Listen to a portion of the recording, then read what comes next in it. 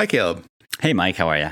I am doing quite well. How are you doing? I am doing well. I'm a little disappointed that the sun has already set. I don't like the early sunsets, but Yeah, well, it's that time of year. At what do you least drink? the good news is I've managed to start my local recording this time. So, we won't have that problem happen again. Fingers crossed. I'll out myself as the responsible party.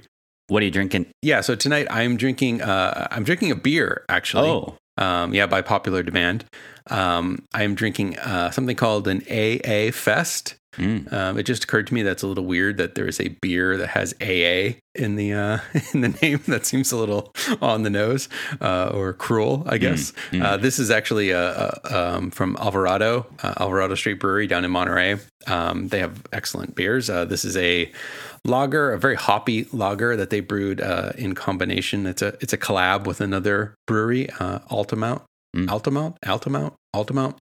Anyways, that's the AA part. And do you like the beer better or the label? Well, the label's great. Alvarado always has great cans, great labels on them. This one's particularly slick, little Bauhaus, I guess.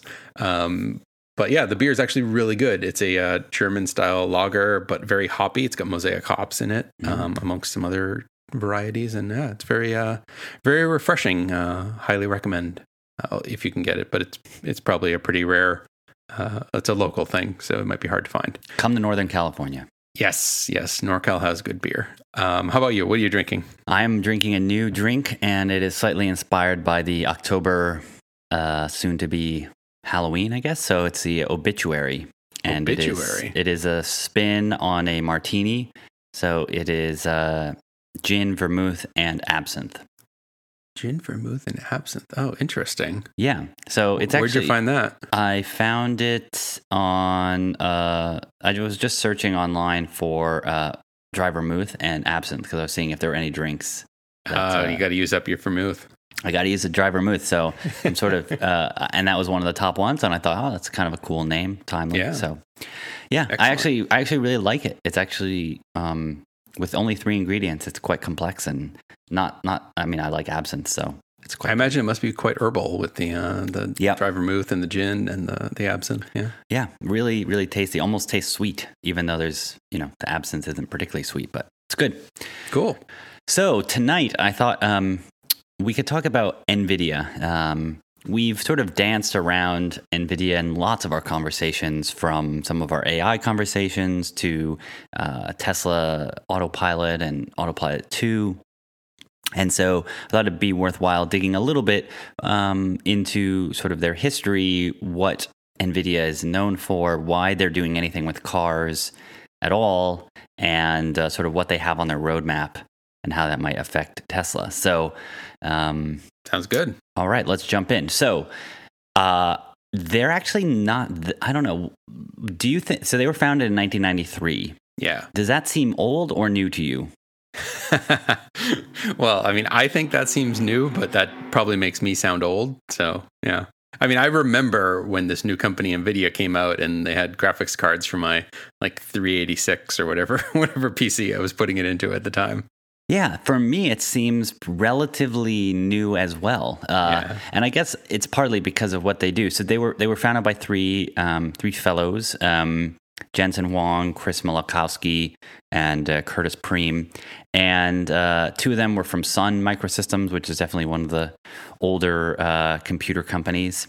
You kids nowadays might know it as the husk that Facebook has crawled into and occupied. So if Sun Microsystems was a hermit crab, Facebook has taken over its old headquarters, and Yes. the Facebook campus is the old Sun campus, or Sun Quinton as it was called. Oh, It was yeah. this prison out in the middle of nowhere. Yeah, it's definitely. It's if you've ever visited the Facebook campus, or it's not. It's not quite embedded in downtown. No. And then Jensen, who is still the CEO and loves his leather jackets, used to work at AMD. So they definitely had experience with PCs. And one of the things they really saw as this new upcoming thing of people wanting to do computer games and computer graphics. Sun was definitely doing some workstations with computer graphics in the late 80s and early 90s, and one of the things that was missing in their view was people dedicating projects and companies and silicon to computer graphics. And so their claim to fame is that they invented the GPU in 1999. So apparently they were working on it for 6 years before they feel like they really came across the GPU. And it really started with that and this product called GeForce, which is still around, which is kind of cool, actually. It's sort of reminiscent of like the Mac or like the TI calculators and things. But or Intel's x86. Yeah, exactly. Yeah, like a brand name that's stuck around for so long and has really built up a lot of equity, probably even more than NVIDIA. I think a lot more people probably know GeForce than NVIDIA. And so they started with these boards and GPUs that would basically make running 3D graphics on a computer more efficient and faster. And they started with that with this really simple board. They acquired the IP of this other company that was building graphics cards. And funnily enough, that was the first graphics card I remember ever buying. For my own PC was a Voodoo 3. And apparently I didn't know it at the time, but that was sort of their last card they ever made, and NVIDIA acquired them. But oh, interesting. I remember getting that and buying it in CompUSA and installing it in my PC that I had built. I think it was 500 megahertz PC. Did it make SimCity go a lot faster? It made SimCity go a lot faster, and I was able to buy The Sims and EverQuest, and so Civilization. Did you play Civilization? I never played Civilization, but I mean, I definitely I like the RTSs a lot, and it's just online gaming just started with some of the 56K modems being fast enough to do games. But anyways, they then those are all words that make you say that yes, 1993 is relatively new. Yeah, I mean, I remember when you start dropping 56K modems, and, right? Yeah, exactly. And that's not even that old, but it's still in the arc of where we're at now. So my first modem was 300 baud. So yeah. I know. Get off my lawn. My first was 14, then 28, and then 56K was you're a youngin'. Yeah. But I was pretty lucky to get computers pretty early because my dad is a computer programmer. And so we had, the Pizza Box 386s in the house. That was his, claim to fame with the 5-inch floppy disk and all that. And then we went when floppy disks were actually floppy. Yeah, and then we went to CompUSA, or I think we went to Radio Shack and bought a Compaq for the family. And so that was the one I had, to get on the internet and stuff. And then I started building my own. But anyways, so I guess the one sort of big thing is most people know about Intel and that they have Intel inside, and it's this CPU. And then there are NVIDIA graphics cards, and that gamers have these cards, and they put them into their machines, and they make their games possible. And like Xboxes and things will have NVIDIA processors in them. So can you sort of share a little bit of the engineering or sort of behind the scenes of what makes a CPU better for the CPU things and why a GPU was even necessary? Sure. So the CPU is probably the main thing people think about when they think about the chip that runs a computer. You really couldn't have a modern computer without it. It's the central brain. It does all of it runs all of the programming that whether you write yourself or you buy, or whether you're using a browser or whatever, everything is running mainly through the CPU. And then eventually we started farming some graphics tasks out to this thing called the GPU, the graphics processing unit. And as you can imagine, graphics is pretty repetitive. So you've got, let's say, however many pixels are on your screen. So if you have 1,000 pixels across by 500 pixels tall, which is not a real resolution, but for the sake of argument, that means you would have 500,000 pixels, and you compute them all one by one, and you do this over and over and over again.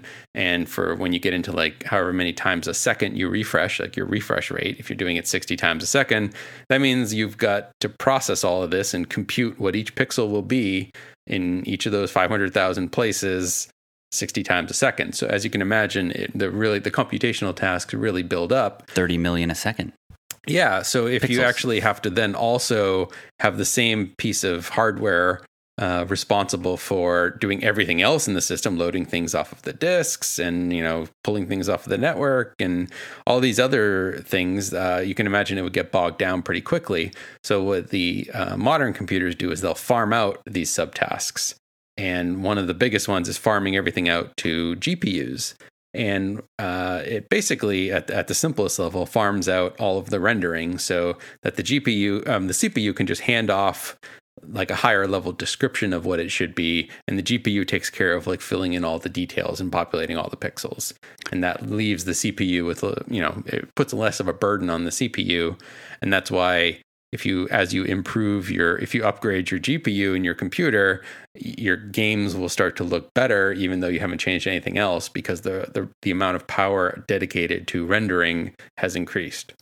Is that clear enough? It's a little high level, but no, yeah. And then I think one of the other big things was that as 3D gaming became a thing and 3D rendering and, special effects, that not only do you have to push the pixels to the screen for a GUI, for like a graphical interface, but you also now have to sort of create these 3D scenes first and then map what those pixels will be on this flat matrix. So then you've got all these triangles, these polygons that you're computing.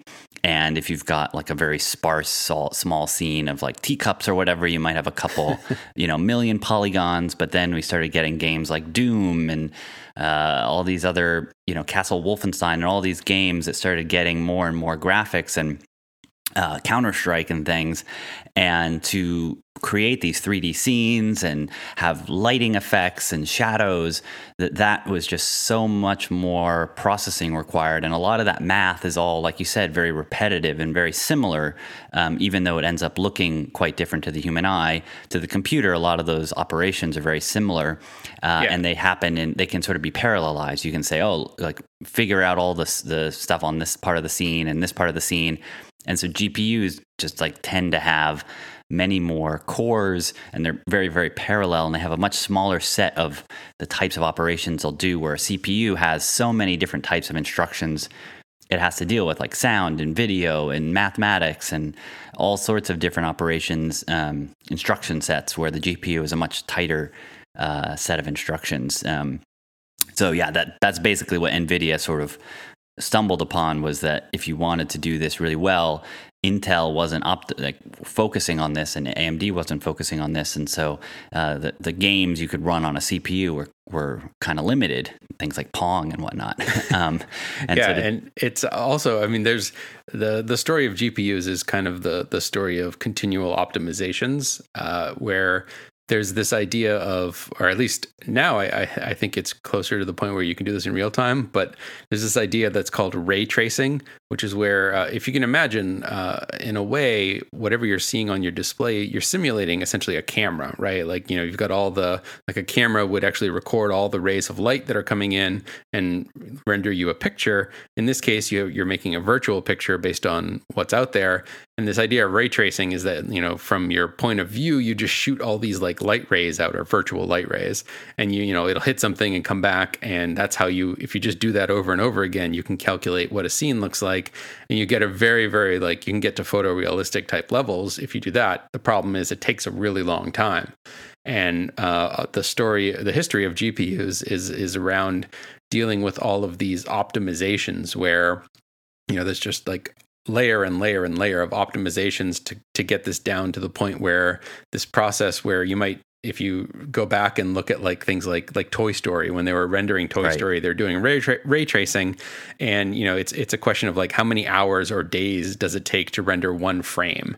And of course that doesn't work when you're playing a game, right? You need to get at least 30 to 60 frames every second. So the amount of optimizations you have to do is incredible. And yeah, so this is kind of where GPUs sprung out of. And the important thing for today, and why NVIDIA is still relevant, one big reason, and the biggest part of their business, is still gaming. gaming has always been at the bleeding edge of what technology and GPUs and CPUs can offer. And the GPU continues to be stressed. It's really sort of this amazing symbiosis of the game developers try and eke out as much, as you said, as much sort of performance and quality of a scene and sort of visual acuity as they possibly can, and then that and then the GPU folks are continually pushing to give more and more capabilities, because we aren't yet at a place where you can render something at 120 frames per second at, crazy high 8K resolution of totally photorealistic. Pixar still has to render things offline. And they're not even, some of like The Good Dinosaur and some of their films are incredibly photorealistic at this point, but it's still not, human indiscernible. Right. And so we haven't reached that limit. Deliberate, but yeah. Exactly. Some of the stuff isn't, but we haven't fully gotten there, right? So there's still places to go, where on the CPU, there's still a lot of push, but the big optimizations have really been on power and size, because for most people's application use, Microsoft Word, as bloated as it might be, isn't pushing the boundaries of what your modern 8-core CPU can do, or Chrome or Safari aren't. And so even though they might slow down your computer, more Safari. That's more software problem, but yeah. Yeah, exactly. So I think that's one of the big things, is that gaming has continued to push the boundaries. And one of the positive attributes of GPUs is that they can be so highly multi-core. And one of the challenges with general CPU improvements, and one of the reasons we're not all running like 8 gigahertz processors. Like I remember I had a 500 gigahertz processor, and then a 1.2 gigahertz processor, and then a 2.9 gigahertz processor. And it's like, well, you just project in the future, we're going to be running 10 gigahertz processors someday, like pretty soon. That didn't happen. And physics gets in the way. Yeah. So the physics of it is basically the transistors get so small and the pathways get so small that the current that you use to turn on and off the switch for the 1 or 0, it starts leaking, that it ends up sort of leaking over between the transistors into the next transistor, which then causes it to spuriously turn on, which you don't want. And so it's really hard to get around that unless you have lots of cores that are more isolated and you can run at a lower clock speed and lower power, which GPUs can. And so GPUs have actually sort of continued at this really fast clip of more than 100% every 12 to 18 months, where CPUs haven't really kept up at that same rate of raw performance. They've been doing great on performance per watt for smartphones and things, but that's one of the big things NVIDIA continues to tout, is that their raw performance keeps improving because they keep adding more and more cores, and graphics projects tend to absorb all these cores. So they have their most like leading edge GPU right now has 2,560 cores, and for comparison, the top of the line Intel Xenon Phi chip, which is for their crazy servers, is 72 core. Right. So, and it's also important to point out that the graphics rendering is inherently what they call parallelizable. It's something you can break into parallel tasks, because you can imagine if you have a scene that, like, what's going on in the top left and what's going on in the bottom right, they have nothing to do with each other, right? So you can render them independently. But if you have a CPU that needs to do you hit diminishing returns on number of cores in your CPU pretty quickly. If you're doing something like Photoshop or some of these like video rendering tasks, you can get a lot of benefit from it. But there's a reason why most laptops are probably stuck around 2 to 4, maybe a couple more cores, because you just actually don't see much benefit from it, because you can't. If you're typing a document out, there's no way to spell check the next word because you haven't typed it yet. So you can only check one word at a time, or, there's the number of things that you can, and then, writing software that can kind of synchronize all these cores is difficult as well. So yeah, right. You hit some diminishing returns on the CPU, but the GPU, it's a very, very good task for that. So that's why that approach has worked really well there. And that leads into the big renaissance that's been happening and this convergence of GPUs and what NVIDIA has been doing and what had been happening on the academic computer science side of deep learning. And what we've touched on in the past, but from NVIDIA's point of view, deep learning is an incredibly new and great way for them to sell more GPUs. Because deep learning, as we've talked about, you have this massive amount of data that you want to load and sort of do tasks on.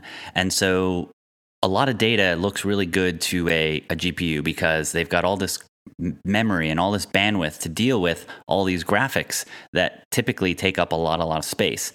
So that works really well for a GPU's architecture. And then the other big piece, sorry, go ahead. I was just gonna say, like, because when we're talking about pixels, like GPUs were originally designed for rendering out pixels, but in the case of deep learning, you're using these virtual like neural networks. Yeah. And these like virtual neurons essentially function somewhat similar to pixels, where they're kind of independent, and they're connected to each other, but usually that happens in layers.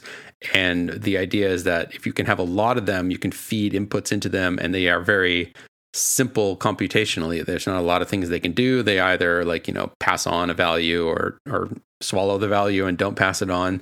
So it kind of lends itself to working in a very similar way. Yeah, exactly. So basically these GPUs can just eat massive amounts of data from all these photos that you're feeding in, and then they can also process all these sort of point connections for the network, and they can do some of it in parallel, and then there's more and more work being done to try and parallelize it even more. But compared to a CPU, if you were running a neural network for detecting cars, for instance, and you fed it 1 million images of cars, it's going to go through that process a lot faster on a GPU than it would on a same amount of power given to a CPU. Right. So like you can imagine if you have 100, let's say you have 1,000 neurons at the entry level of your neural network, and you have 1,000 cores in your CPU, in your GPU, then it's a 1-to-1. You can load it in and go. If you have a CPU with say 4 cores, and 2 of them might be used for something else, you might only have 2 cores available, then you actually have to have those 2 cores do it 500 times to just compute that one level with 1,000 inputs. So yeah, it's the idea of being able to do everything as close to real time or all at once as possible. And so NVIDIA sort of stumbled into this, and people started using their GPUs for these scientific type tasks, and they realized that they kind of wanted to program a lot. So one way that a lot of people will interact with their GPUs is with DirectX or OpenGL, which are these software middle layers that help software developers write to the GPU. But actually what NVIDIA sort of realized was that those were built for graphics, and that a lot of these scientists and researchers actually wanted to use the GPUs in ways that they hadn't necessarily anticipated. And so they started building this new language called CUDA, which was basically a way to interact with the GPU, and NVIDIA wrote this sort of translation layer software. And that they've now brought to pretty much every major deep learning software package. So if you are, tasked with creating a deep learning system at your company and you're an engineer, you're going to use something like TensorFlow or Caffe or PyTorch or some piece of software to sort of help you translate what you're writing into these actual networks, so you don't have to sort of write it all out by hand, essentially. And those will then use NVIDIA drivers in a lot of cases to then actually map that higher level code to the GPU. And so NVIDIA has been very smart about making sure they're compatible with pretty much every major deep learning toolkit, which means that a lot of the people who are creating these deep learning projects and the bigger companies like Google and Amazon and Microsoft who are pushing these AI projects inside their company, they're actually running on NVIDIA GPUs in a lot of cases. And so NVIDIA is selling lots and lots of GPUs for data centers now, which are not playing video games, but are, figuring out how to detect horses and people in your photos. Yeah, you can get heavy GPU units on AWS. and other online services. The only thing that you can do that's better than these is the companies that have custom AI chips, which have like custom field programmable, what they call chips that can kind of rewire themselves. And that's just not something that the average user of these learning networks is going to use. So NVIDIA chips being widely available is kind of the really the state of the art. Yeah, exactly. And so NVIDIA has sort of still the, 70 to 80% of their business is still people buying graphics cards for their gaming or for their, their console business. But it's an increasing part for these neural network training systems that are going to data centers. And the sort of subset which is most relevant to us is automotive. And so automotive sort of has two histories for NVIDIA. One was they have been working with folks like Audi and Toyota and Mercedes-Benz and Volvo and Tesla for a while now. And they really got their start with automotive in saying, okay, we want to, as the car companies, they want to have in-dash entertainment, and you want to have dials that are not actual dials, but they're a screen. And those are graphics. And so, and NVIDIA was like, hey, we make graphics cards. Why don't we make a chip that's designed for the constraints of automotive, that meets all the standards for heat and cooling and durability, and make something that would work really well for car companies? And so they basically shrunk one of their GPUs and added a little bit of CPU magic in it as well. So it could basically be this one chip, a system on a chip that would power the dashboards and the touchscreens in cars. And so they launched this product. It was called Tegra. And they were actually one of the first, Tesla was one of the first companies to use this. And it was, in its time, like 2011, 2012, an extremely fast chip because it was this really power efficient chip and was able to power their big 17-inch screen, the touch screen, and also this. They had another one for their 12-inch screen in the binnacle.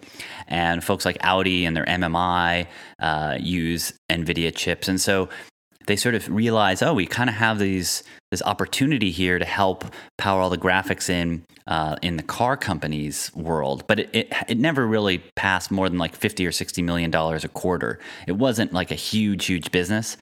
But then self-driving really started to pick up and the deep learning stuff started to pick up. So they had some relationships with the automakers already. They had some relationships with the tier one suppliers who supply the auto companies. And then they realized, wait a second, we've got all these people buying our chips to do all this deep learning. And they realized a lot of these people were doing self-driving stuff. And then they realized, well, okay, you're doing a lot of stuff on the data center. And then they found out that a lot of people were starting to put their consumer-grade graphics cards in the trunks of people's cars. And they're like, oh, what are you doing? And they're like, well, you've got all these cameras mounted on the car. We've got LiDAR on the car. We've got radar. We need to process it all. And we actually have to do this on the car. We can't connect to the data center. So they were running these graphics cards in their trunk. And even the earliest, DARPA challenge cars had these huge computers with GPUs in the trunk to process what the car was seeing. And NVIDIA, was paying attention to this. And so they spun up this whole automotive unit with self-driving as one of their big motivations. And it's really kind of clever because it's basically, we're not only going to sell you the hardware for your data center and your office for building these models that are going to drive the cars, but then we're going to sell you the chips that you're going to put into the cars themselves to run the software.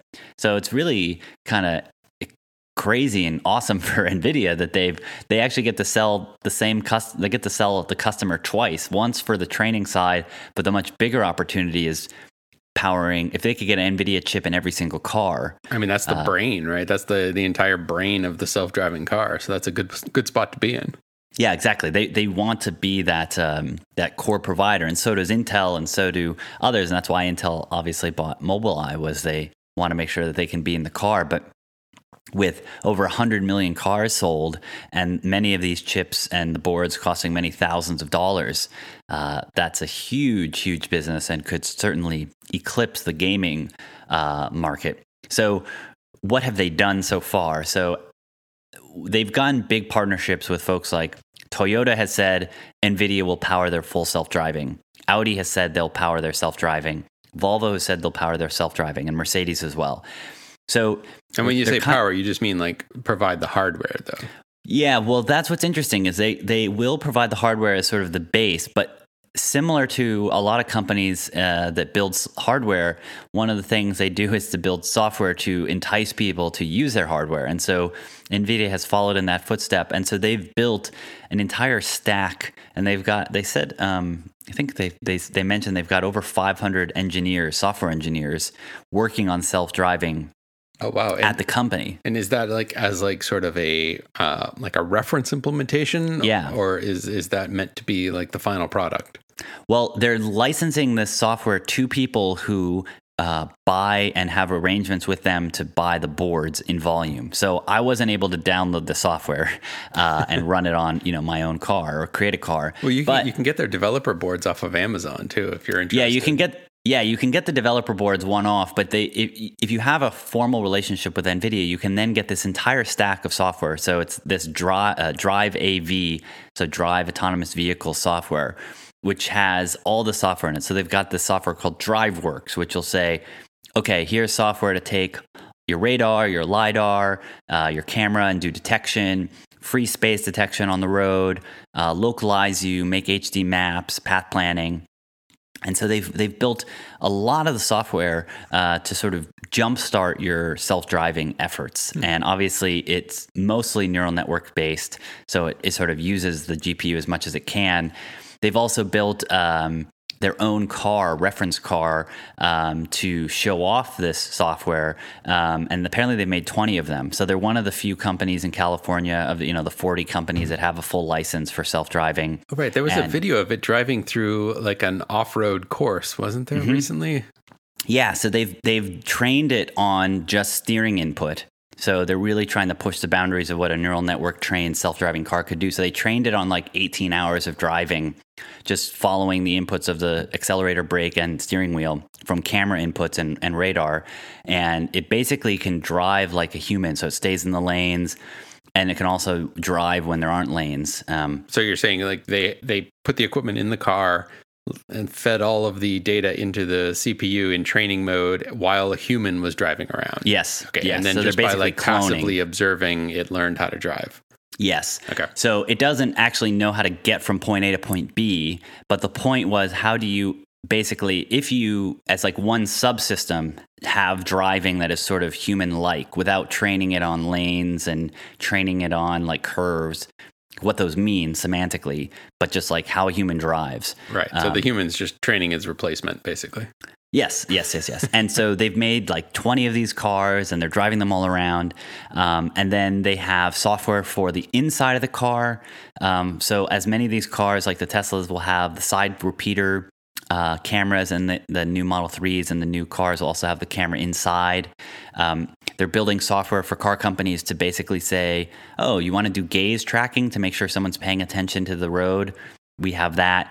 If you want to have software to do driver profiles, so you sit down and the camera does facial recognition on you, and so it knows that you're Mike or Caleb, and it puts your seat into the correct profile.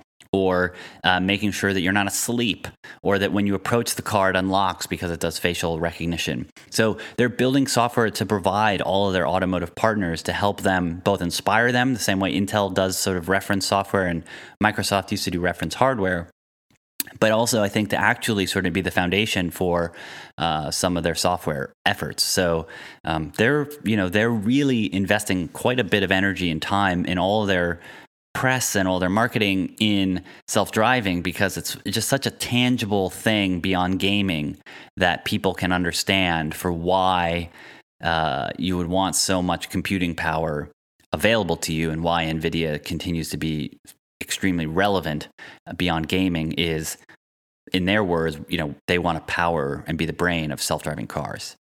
Cool. So is NVIDIA powering the autopilot self-driving stuff in the Model 3?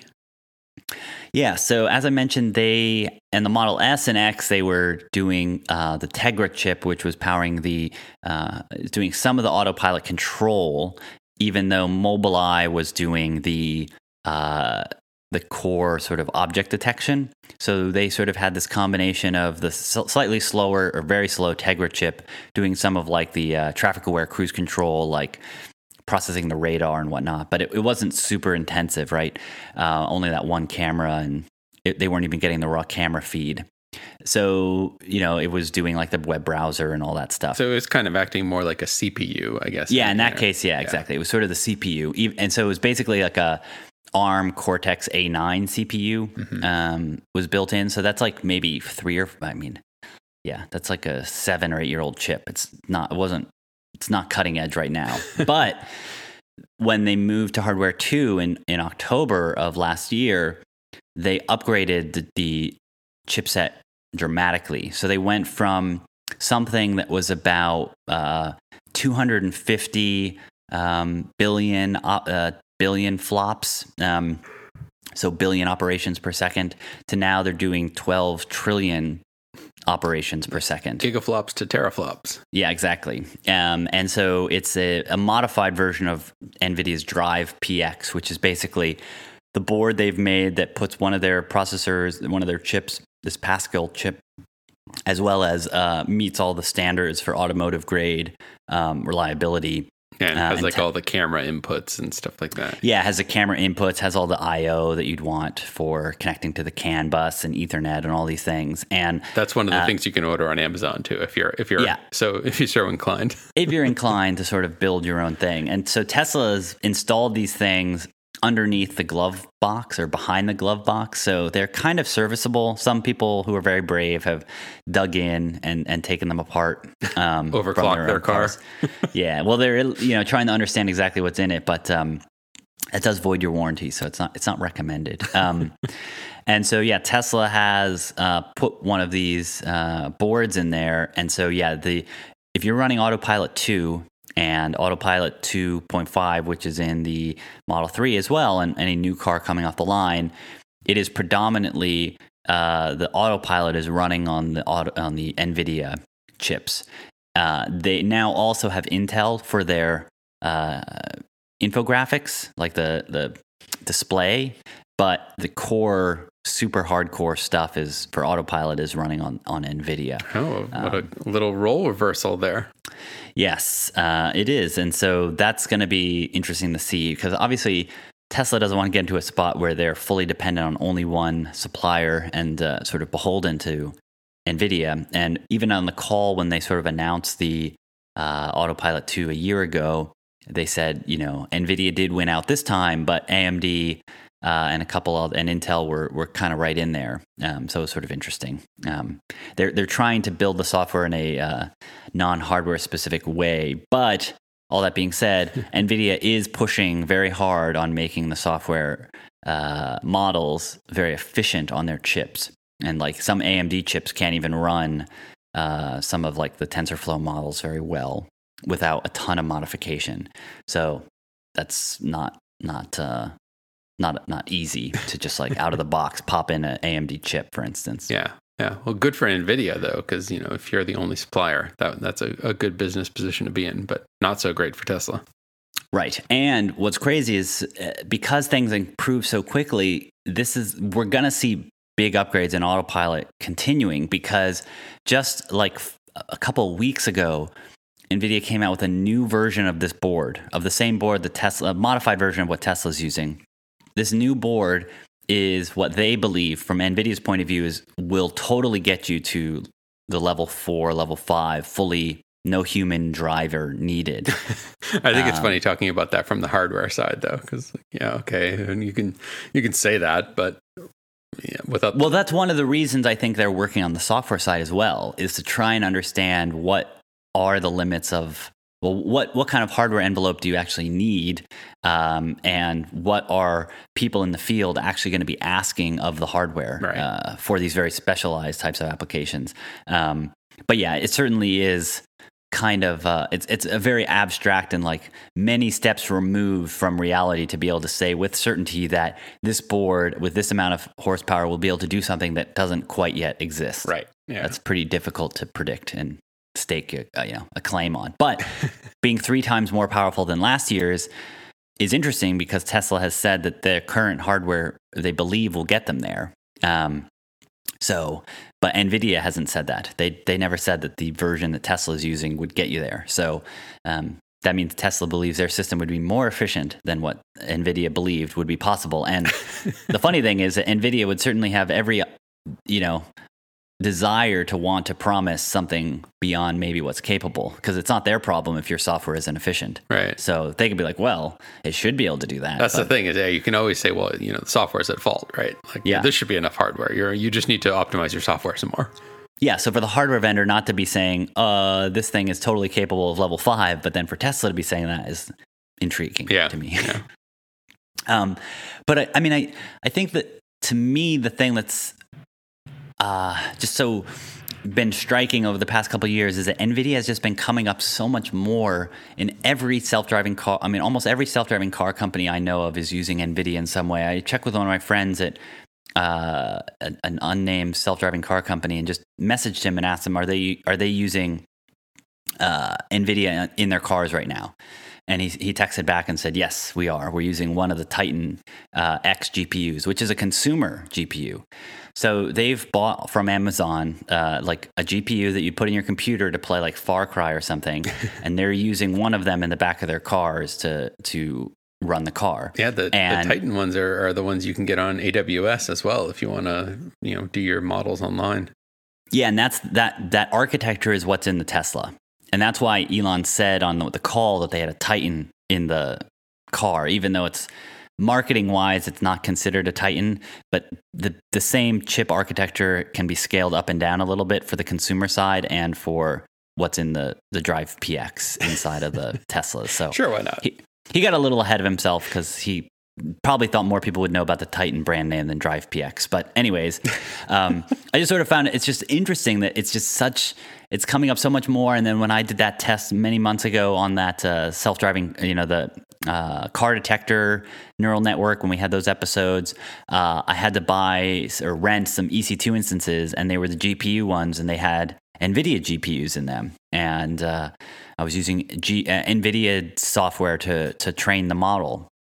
And, my history and thoughts of NVIDIA were always just video games. Yeah. And to have them be, in the Tesla and in every single Model 3, that's a huge sort of shift for thinking about what they do and the impact for people. I mean, it's just kind of funny and nonlinear to think, the people who made the Xbox processor are also going to be powering the drive unit of Teslas is just pretty cool. Yeah, it's a good spot for them to be in. They're advancing into all of the AI deep learning models for autonomous driving and many other autonomous areas. And then they're also, now you've got VR and AR pushing huge demands on their chips as well. I mean, VR, you got 2 eyeballs, right? So that's doubling right there. And then instead of having to do the screen in front of you, you have to render a whole world. So yeah, it's a good time to be a NVIDIA stockholder, I guess. Yeah, their stock has done incredibly well over the past year. I think more than doubling. It's been kind of bonkers. Well, the hardware is there for self-driving, Kill. Well, yeah. I mean, now the hardware is probably there for Mars exploration too. Why not say that as well? Yeah. What's interesting is that the automotive revenue for NVIDIA has been increasing. It's like doubled over the past 2 years, but it hasn't really broken out. I think it's still in like 10 or 15% of the company's revenue. So that makes sense, right? Even though it's gotten so much attention, it still hasn't really come full force. So it will be interesting if all these other major auto manufacturers that have said and made commitments to using NVIDIA for powering their self-driving, when they really start placing their orders, that's going to be quite interesting. And the other thing that's interesting from Tesla's point of view is they have updated their autopilot hardware like almost every year, even minor revisions or major revisions. But because the rate of improvement is still increasing so greatly, some of those major automakers that might run a platform for 10 years and not usually have to upgrade their hardware, what are they going to do? Are they going to change their model and start upgrading, the GPUs every year in the cars? And tough luck. Welcome to the world of software. No, I mean, they're really going to have to get in it quite quickly. I mean, if the reason so many car interfaces, one reason so many car interfaces are so terrible is that they're wildly underpowered because they're running on CPUs. They don't have a GPU. So they're doing all this graphic stuff and they're super low res. Oh, it's a CPU from like 8 years ago too. Yeah, it's a CPU from 8 years ago that was a really cruddy one because it's super cheap. And ARM probably because it's not. They don't even want to pay for Intel, and probably underclocked too, so that it runs in the heat constraints. And it's coming from companies that have to do the auto certification, which Intel and NVIDIA have only started doing pretty recently, like in the past 6 or 7 years. So it's just most CPUs in cars are terrible. That's why you have to stare at that stupid boot up screen for so long when you turn on your car. So anyways, it's going to get better pretty quickly. But then the question is, will they keep improving it? And certainly Tesla has shown no problem upgrading and obsoleting themselves every year. And, to the chagrin of many owners. But I think ultimately the pace of improvement of the GPUs is not something you want to stick your head in the sand and say, well, we made this commitment, we're going to stick with it for 10 years. And they'd be like, well, we'll upgrade in 10 years. It's like, that would be quite silly. Yeah, and it speaks to probably the smartness of making that upgradable. So that you can just kind of pop it out and pop a new one in because, everything else in the car is not probably decaying at that rate, right? Like, your wheels are still wheels, right? That hasn't changed that much, and brakes haven't changed that much, and suspensions haven't changed that much. So, if you have an obsolete CPU or brain unit running everything, then being able to swap that out kind of gives new life to your vehicle. Yeah, exactly. And so now the new Teslas are swappable. And so it is possible that if it's required for Tesla to need to upgrade the GPUs, they'll be able to bring it in for service and swap it out. And it won't have to be this major thing. So a brain transplant. Do you have to rename your car after that, though? If you've taken its brain out, is it if your car is named Floyd, is it still going to be Floyd when it comes back, or is it now Gretchen? I think that's the thing. Is this is still going to be just like in a regular computer or most PCs? You upgrade the graphics card and you don't have to reformat everything. And so that's why the Intel side of the new Model 3 is independent. That speed of the touchscreen probably will never get faster. It's as fast as it'll ever be on day one, save for any slight software improvements. So I don't think they're going to be changing that out over the lifetime of the vehicle or, 5 or 6, 7, 8 years. But the autopilot NVIDIA side that's underneath the dashboard, I think it's very likely that will be improving year on year. And the biggest indication is that Tesla said they expect autopilot hardware today to be possible of 2x human capabilities, but they want to get to 10x.